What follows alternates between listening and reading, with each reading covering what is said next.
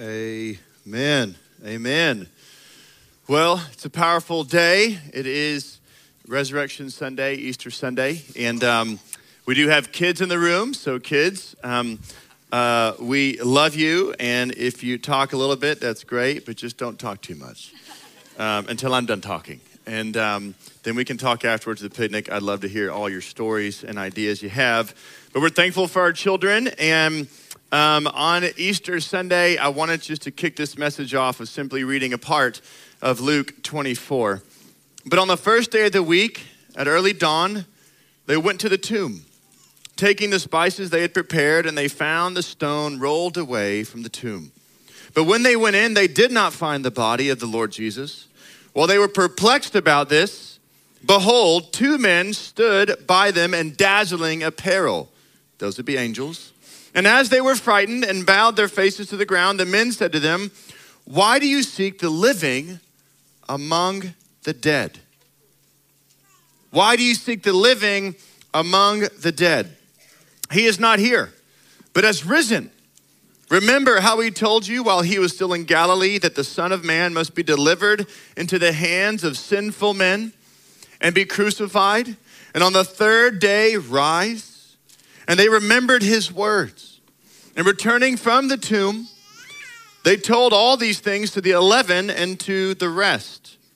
Now it was Mary Magdalene and Joanna and Mary, the mother of James, and the other women with them who told these things to the apostles. But these words seemed to them an idle tale, and they did not believe them. But Peter rose and ran to the tomb.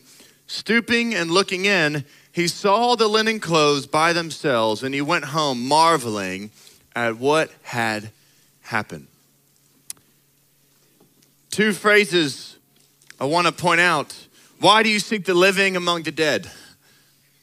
Sometimes we do the same thing.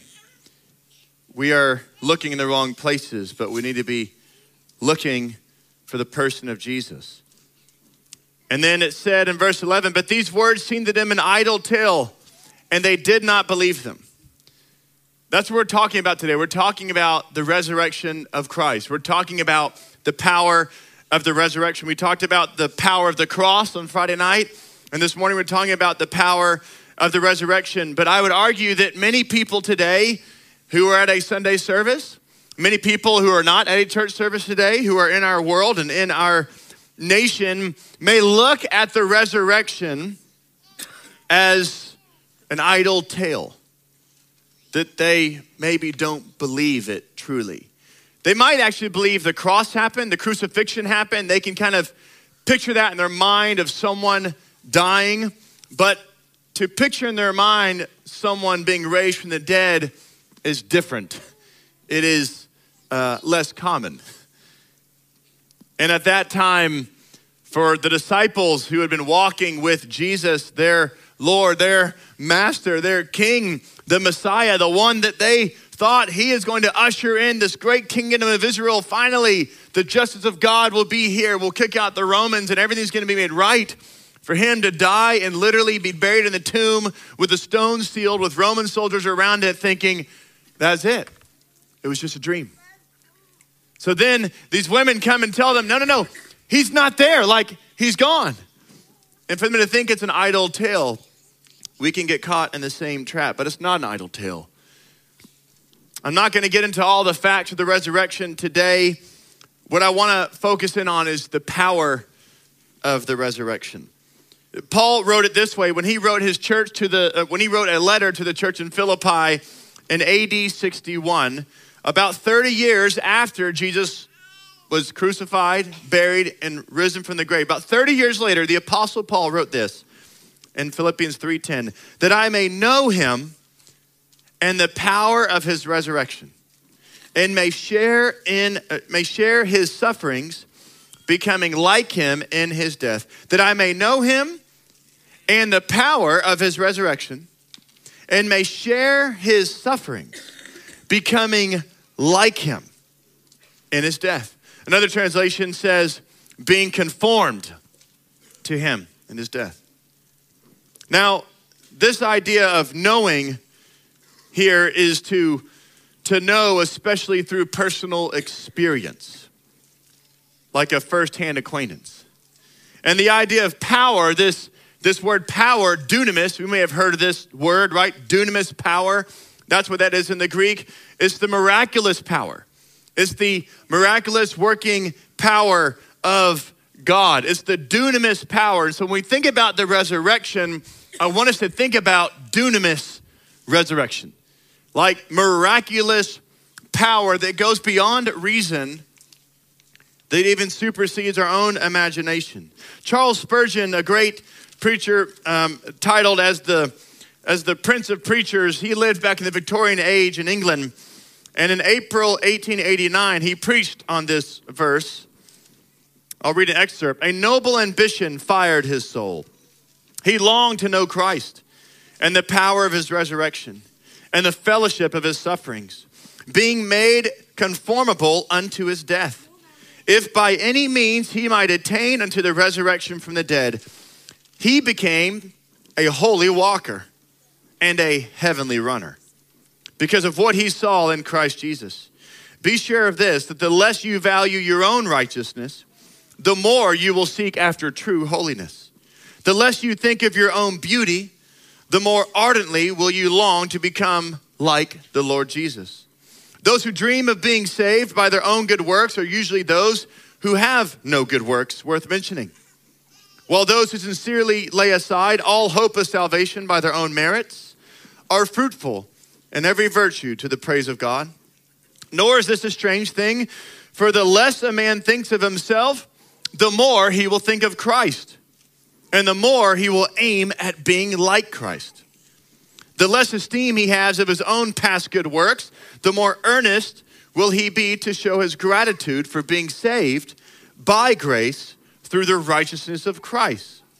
Faith works by love and purifies the soul and sets the heart a running after the prize of our high calling in Christ Jesus. Charles Spurgeon preached that message in 1889, and less than 3 years later, he died. Why does that matter?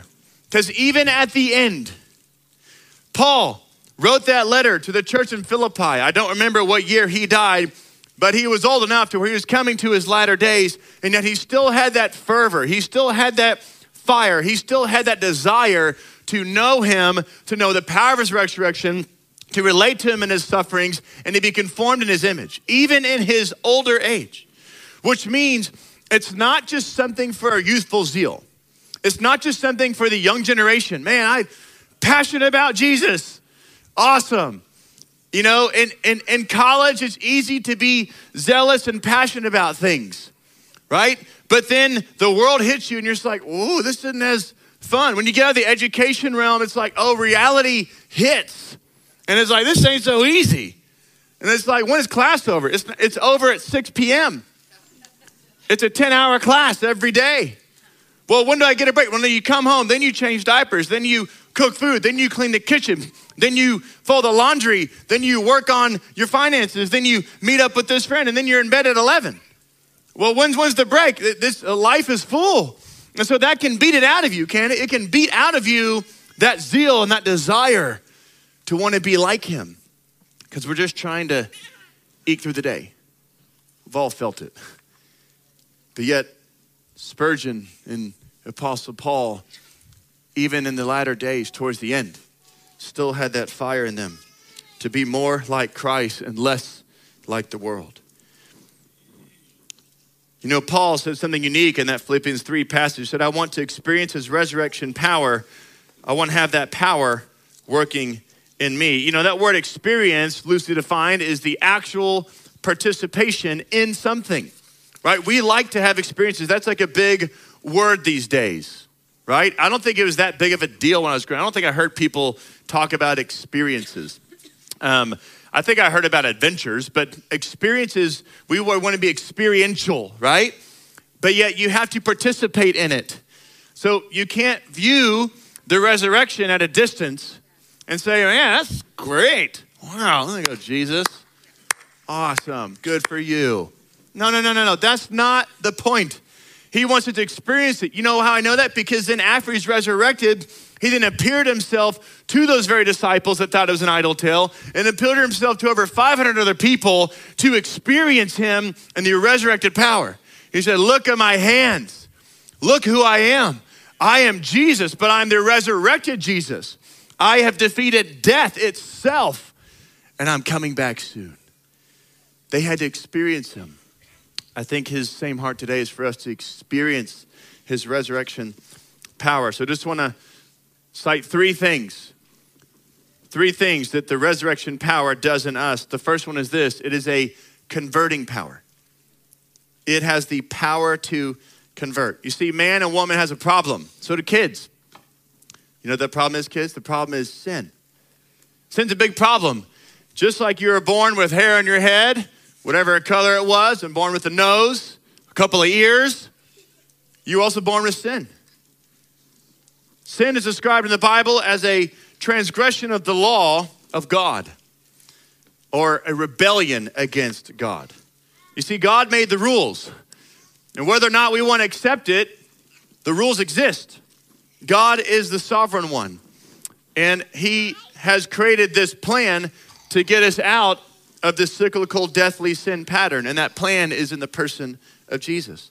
See, the Bible makes it really clear that man's disobedience has separated him from God. Romans 5:12, therefore, just as sin came into the world through one man, and death through sin, and so death spread to all men because all sin. So sin came through Adam and Eve by way of Satan. Because remember, Satan was actually the first one who rebelled. Like, he's the one who rebelled. He's the one that actually wanted to be like God and to even one-up God. And in his pride and arrogance, he came against God, and he brought a third of the angels with him in this rebellion, and he was defeated and cast down. So then when God creates Adam and Eve, and he's got them there in their garden, everything's going well, Satan then comes and he tempts them, and next thing you know, sin now enters the picture. And the idea was, hey, don't you want to be like God? Don't you want to know what God knows he's holding back from you? And that same desire, they then sinned and disobeyed God. But the reality is we are made in his image. That's actually what he wants, to be his image bearers, to conform to his likeness, to know him in a deeper way. We're all born into sin with a desire to sin. Romans 3:23, for all have sinned and fall short of the glory of God. Falling short, right? Missing the mark of what God has put out there for what is righteous living. 1 John 1:8, if we say we have no sin, we deceive ourselves and the truth is not in us. If anyone says, I don't sin, 1 John said, you're a liar. You're deceiving yourselves. It's like saying, I don't have 10 fingers. I don't have 10. Yes, you do. I can see it. No, I don't have 10 fingers. I don't believe it. Right? And so sometimes you look at it and you're like, what are you talking about? You know? And so it makes it super clear that all have sinned, and that we actually have a desire to sin, and that we deceive ourselves if we say that we have no sin. And sin is what separates man from God. And there's nothing we could do to change that problem. But how do we change that problem? How do we solve that problem? How do we realize that converting power of the resurrection? His name is Jesus. He came to earth. He lived a sinless life. He gave his life as a perfect sacrifice for us in exchange for us. And he said, I'm going to die so you don't have to. And if you believe in me and what I've done and who I am, then guess what? You can receive forgiveness and you can receive eternal life. And not just all that, but guess what? You get to receive a relationship, a restored relationship with the holy almighty God. And that's what you need to hear today. This isn't just for later in my last breath. This is a now word. It's the resurrection power. It's not just, well, great, I'll be resurrected one day back to live in heaven. Awesome, but that's not now. Right now, he's saying, I want you to experience that resurrection power today. The Apostle Paul, he lays out this idea of the converting power of the resurrection in Ephesians 2. And you were dead in the trespasses and sins in which you once walked, following the course of this world, following the prince of the power of the air, the spirit that is now at work in the sons of disobedience. That's Satan, by the way, and his team. Among whom we all once lived in the passions of our flesh, carrying out the desires of the body and the mind. And were by nature children of wrath, like the rest of mankind. But God, being rich in mercy, because of the great love with which he loved us, even when we were dead in our trespasses, made us alive together with Christ. By grace you have been saved. Everybody say that. By grace you have been saved. And raised us up with him and seated us with him in the heavenly places in Christ Jesus. Verse 7. So that in the coming ages he might show the immeasurable riches of his grace and kindness towards us in Christ Jesus. For grace you have been saved through faith. He says it again. And this is not your own doing. It is the gift of God, not a result of works, so that no one may boast. Verse 10, for we are his workmanship. That's everybody, created in Christ Jesus for good works, which God prepared beforehand that we should walk in them. Now in the Old Testament, the Hebrew word translated for conversion or converted is to turn back or return. In Psalm 23, it's also translated as to restore. So you think about conversion, it's a restoring. So when David writes, he restores my soul, it's a conversion of the soul. The picture the Bible shares with us is that the word convert is to return to what we were initially created to be. That's conversion. Conversion is not to make me something that I am not or something. No, it's a conversion to say, this is who I originally am. And so now through Christ, he's going to convert me back to the original intent of God, which is to walk whole and confident and pure and in righteousness and in obedience and in a loving relationship and connection with him. That's what he's restoring us to. That's the conversion of faith, is a restoration. It's a winning back what was stolen, right? It's a taking back. It's a restoring to that Garden of Eden relationship where everything was right and relationship was good. It's restoring that. That's what Christ came to do. And that's the power of the resurrection. It has the power to restore us to who we originally were created to be. It's not just a converting power. The resurrection power is also a conquering power. Conquer means to subdue or to win or to overcome by force, to conquer. John 10:10, it says, the thief comes only to steal and kill and destroy. Jesus saying this, I came that they may have life and have it abundantly. He's contrasting what the devil does, which is to steal, kill, and destroy, with I give life, abundant life. It's the complete opposite. I love it. That's who Jesus is. That's the conquering power that he has. When he conquered death and the grave, he has the power and authority to distribute that to others who believe in him and receive that power to then walk in those ways, to not walk in a deathly, darkened state, but to walk in a newness of life state. You can live on the same planet, work at the same job, live in the same neighborhood as someone else who doesn't have that and be completely different. We know that. But I'm urging us this morning to lean in to the resurrection power again. Now, in order for Jesus to have that conquering power, he went through a few things. I'll just list off a couple. One, he was flogged and beaten. The enemy was trying to steal from him, steal his dignity, his strength. He was trying to break him. That's what the enemy does to us. He tries to break you and steal who you are. He was also crucified.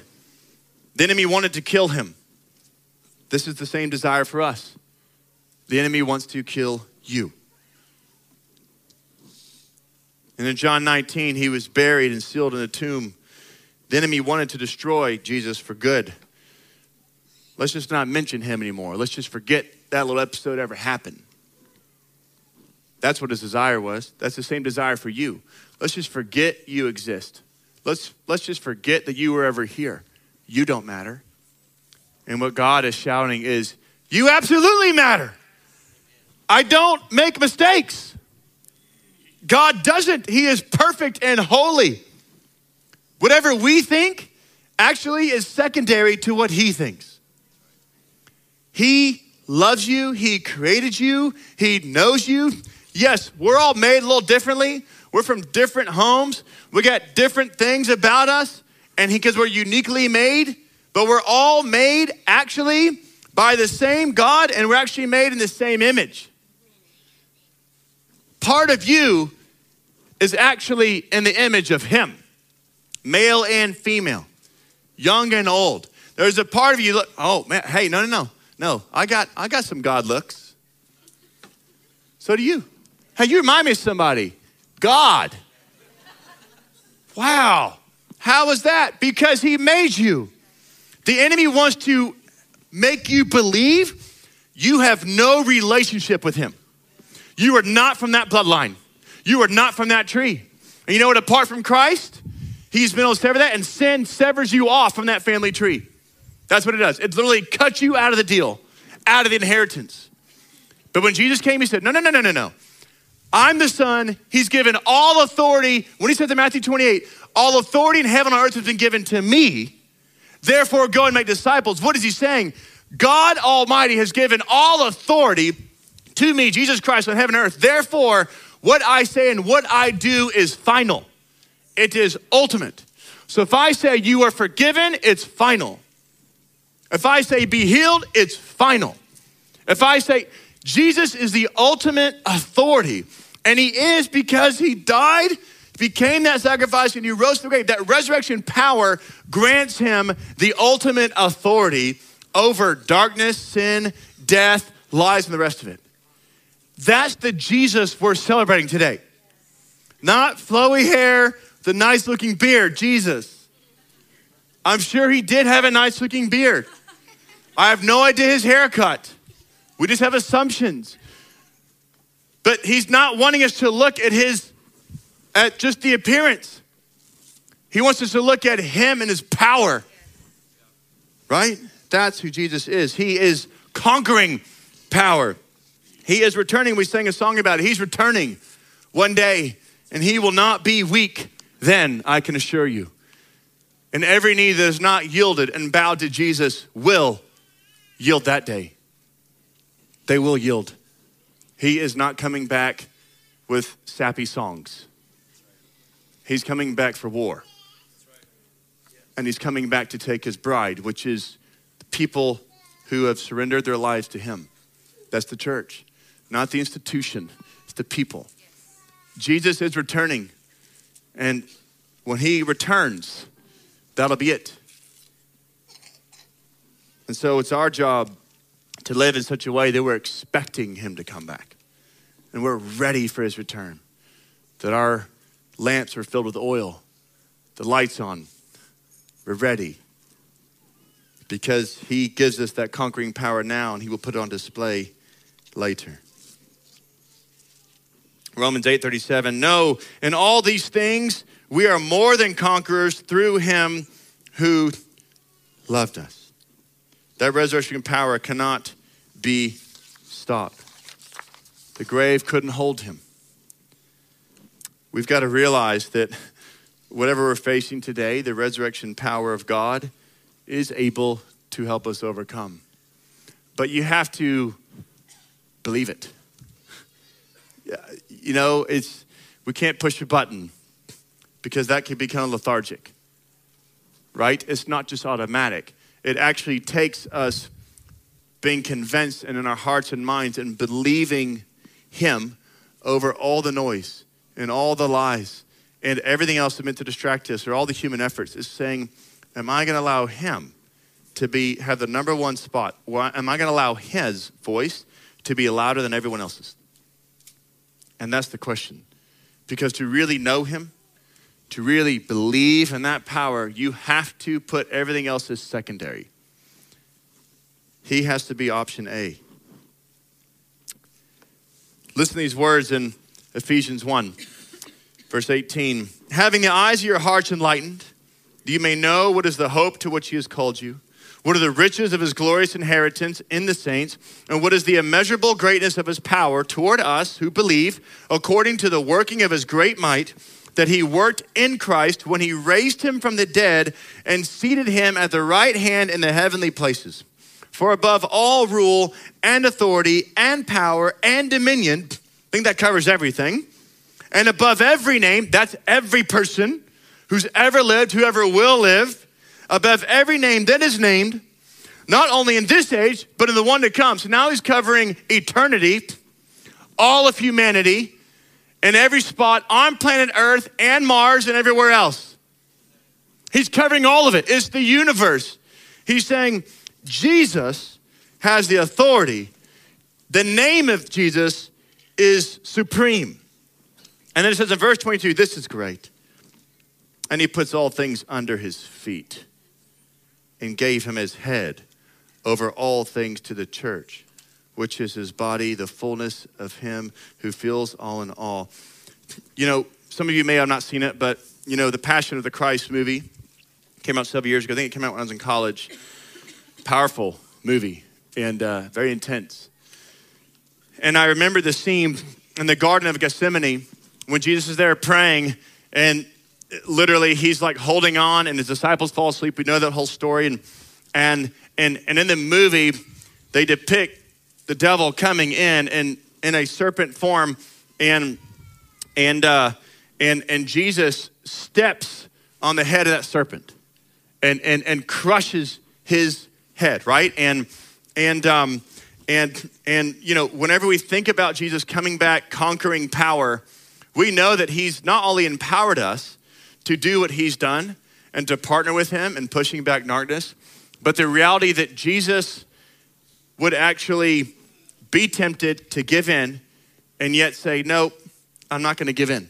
I'm not gonna give in. There is a power that he accessed through the Father by the Holy Spirit to even combat the enemy in those last moments. That's the same kind of power he gives us, which is if we believe in him and if he's transferred that authority to us, then you do not have to give in to any temptation. You do not have to give in to anything. Literally, it is within you by the power of Jesus Christ and his resurrection power. You have the power to say no to anything that's ungodly and say yes to godly. So I want to encourage you to say this. We are weak apart from him, but with him we are like superheroes. Kids, you're like a superhero with Christ. That's the kind of power he wants you to realize. Do not listen to the world when they say you can't do this. No, don't listen to that. You need to say, no, in Christ Jesus, nothing is impossible with him. The last piece I just want to share is that it's a conforming power. Romans 12, 1-2. I appeal to you, therefore, brothers, by the mercies of God, to present your bodies as a living sacrifice, holy and acceptable to God, which is your spiritual worship. Do not be conformed to this world, but what? But be transformed by the renewal of your mind, that by the testing you may discern what is the will of God, what is good and acceptable and perfect. Why are we meant to be transformed? Why? Because we want to know that by testing you may discern what is the will of God, what is good, what is acceptable and perfect. The transformation is not just to know what's wrong. It's not just don't conform to the world. Man, don't be like that. That's actually not the emphasis. The emphasis is be like him, right? We need to put our focus less on what we're not supposed to be and what we're supposed to be. But we get stuck in the, oh, that's bad. Oh, don't do that. Oh, don't do that. It's like, whoa, tell me what you're supposed to be like. That's who we need to be putting our focus on. Our attention on is who we are to be, less about all the things we're not gonna be. If you're gonna chase that, you're gonna spend your life chasing crazy. Our world's been crazy for a long time. That's not ending anytime soon until Jesus returns. It'll continue to be crazy at different levels. So you can chase that and try to understand all the craziness, or just understand the truth, what is good, acceptable, and perfect, and holy and right, and lean there. It's gonna make your life a whole lot simpler. Instead of reading 50 books on what not to do, just read one on what to do. right? It's real, I'm helping you out. This is gonna save you a lot of time, right? But when we chase everything, well, gosh, did you hear what they said? I don't care. Why do I care?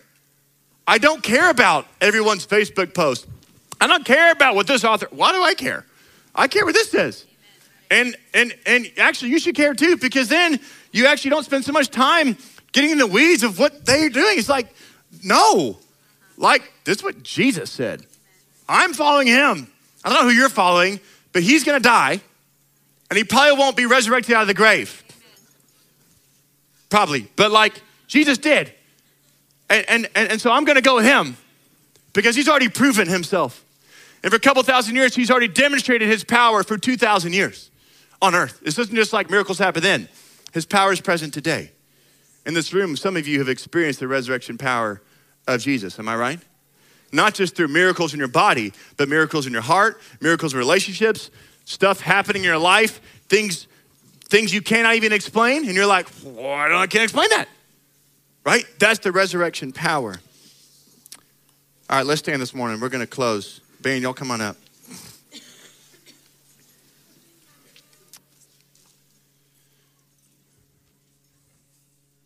I want to read this verse from Paul from Philippians 1:6 because I want us to know that the resurrection power of Christ, it's at work in us to make us alive in Christ, to live that full abundant life that he spoke of, and to help us become more like him in our heart, in our actions, in our thoughts.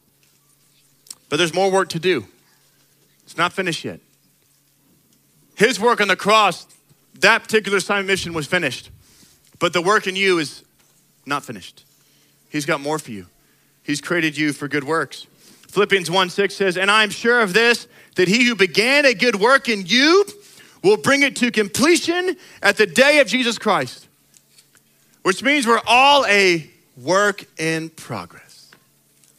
Someone years ago, very wise, said, Tyler, you will never arrive.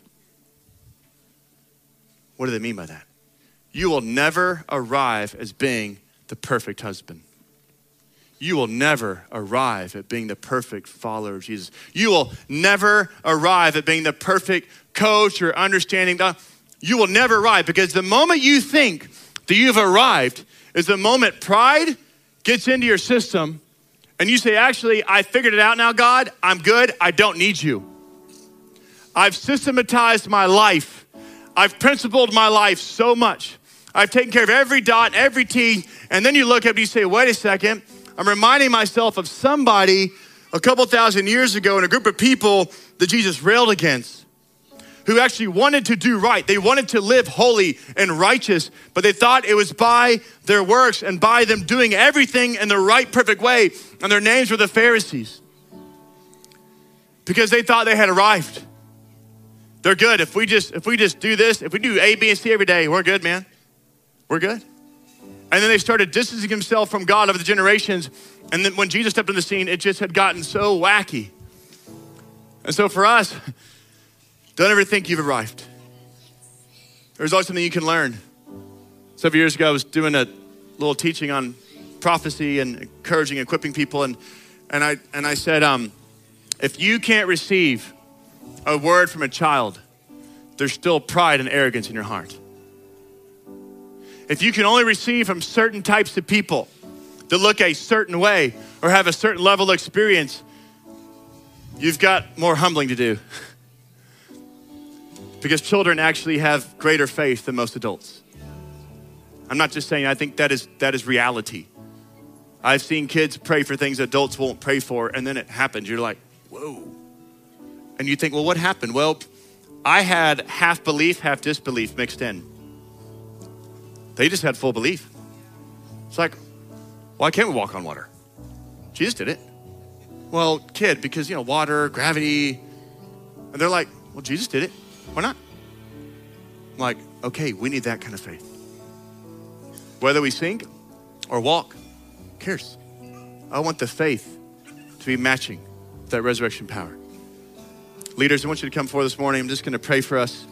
And this morning, some of our life group leaders come up here just to be available to pray for you. But as they come up this morning, I just want you to be encouraged that we are celebrating a day of the resurrected Lord Jesus, and that there's power available today.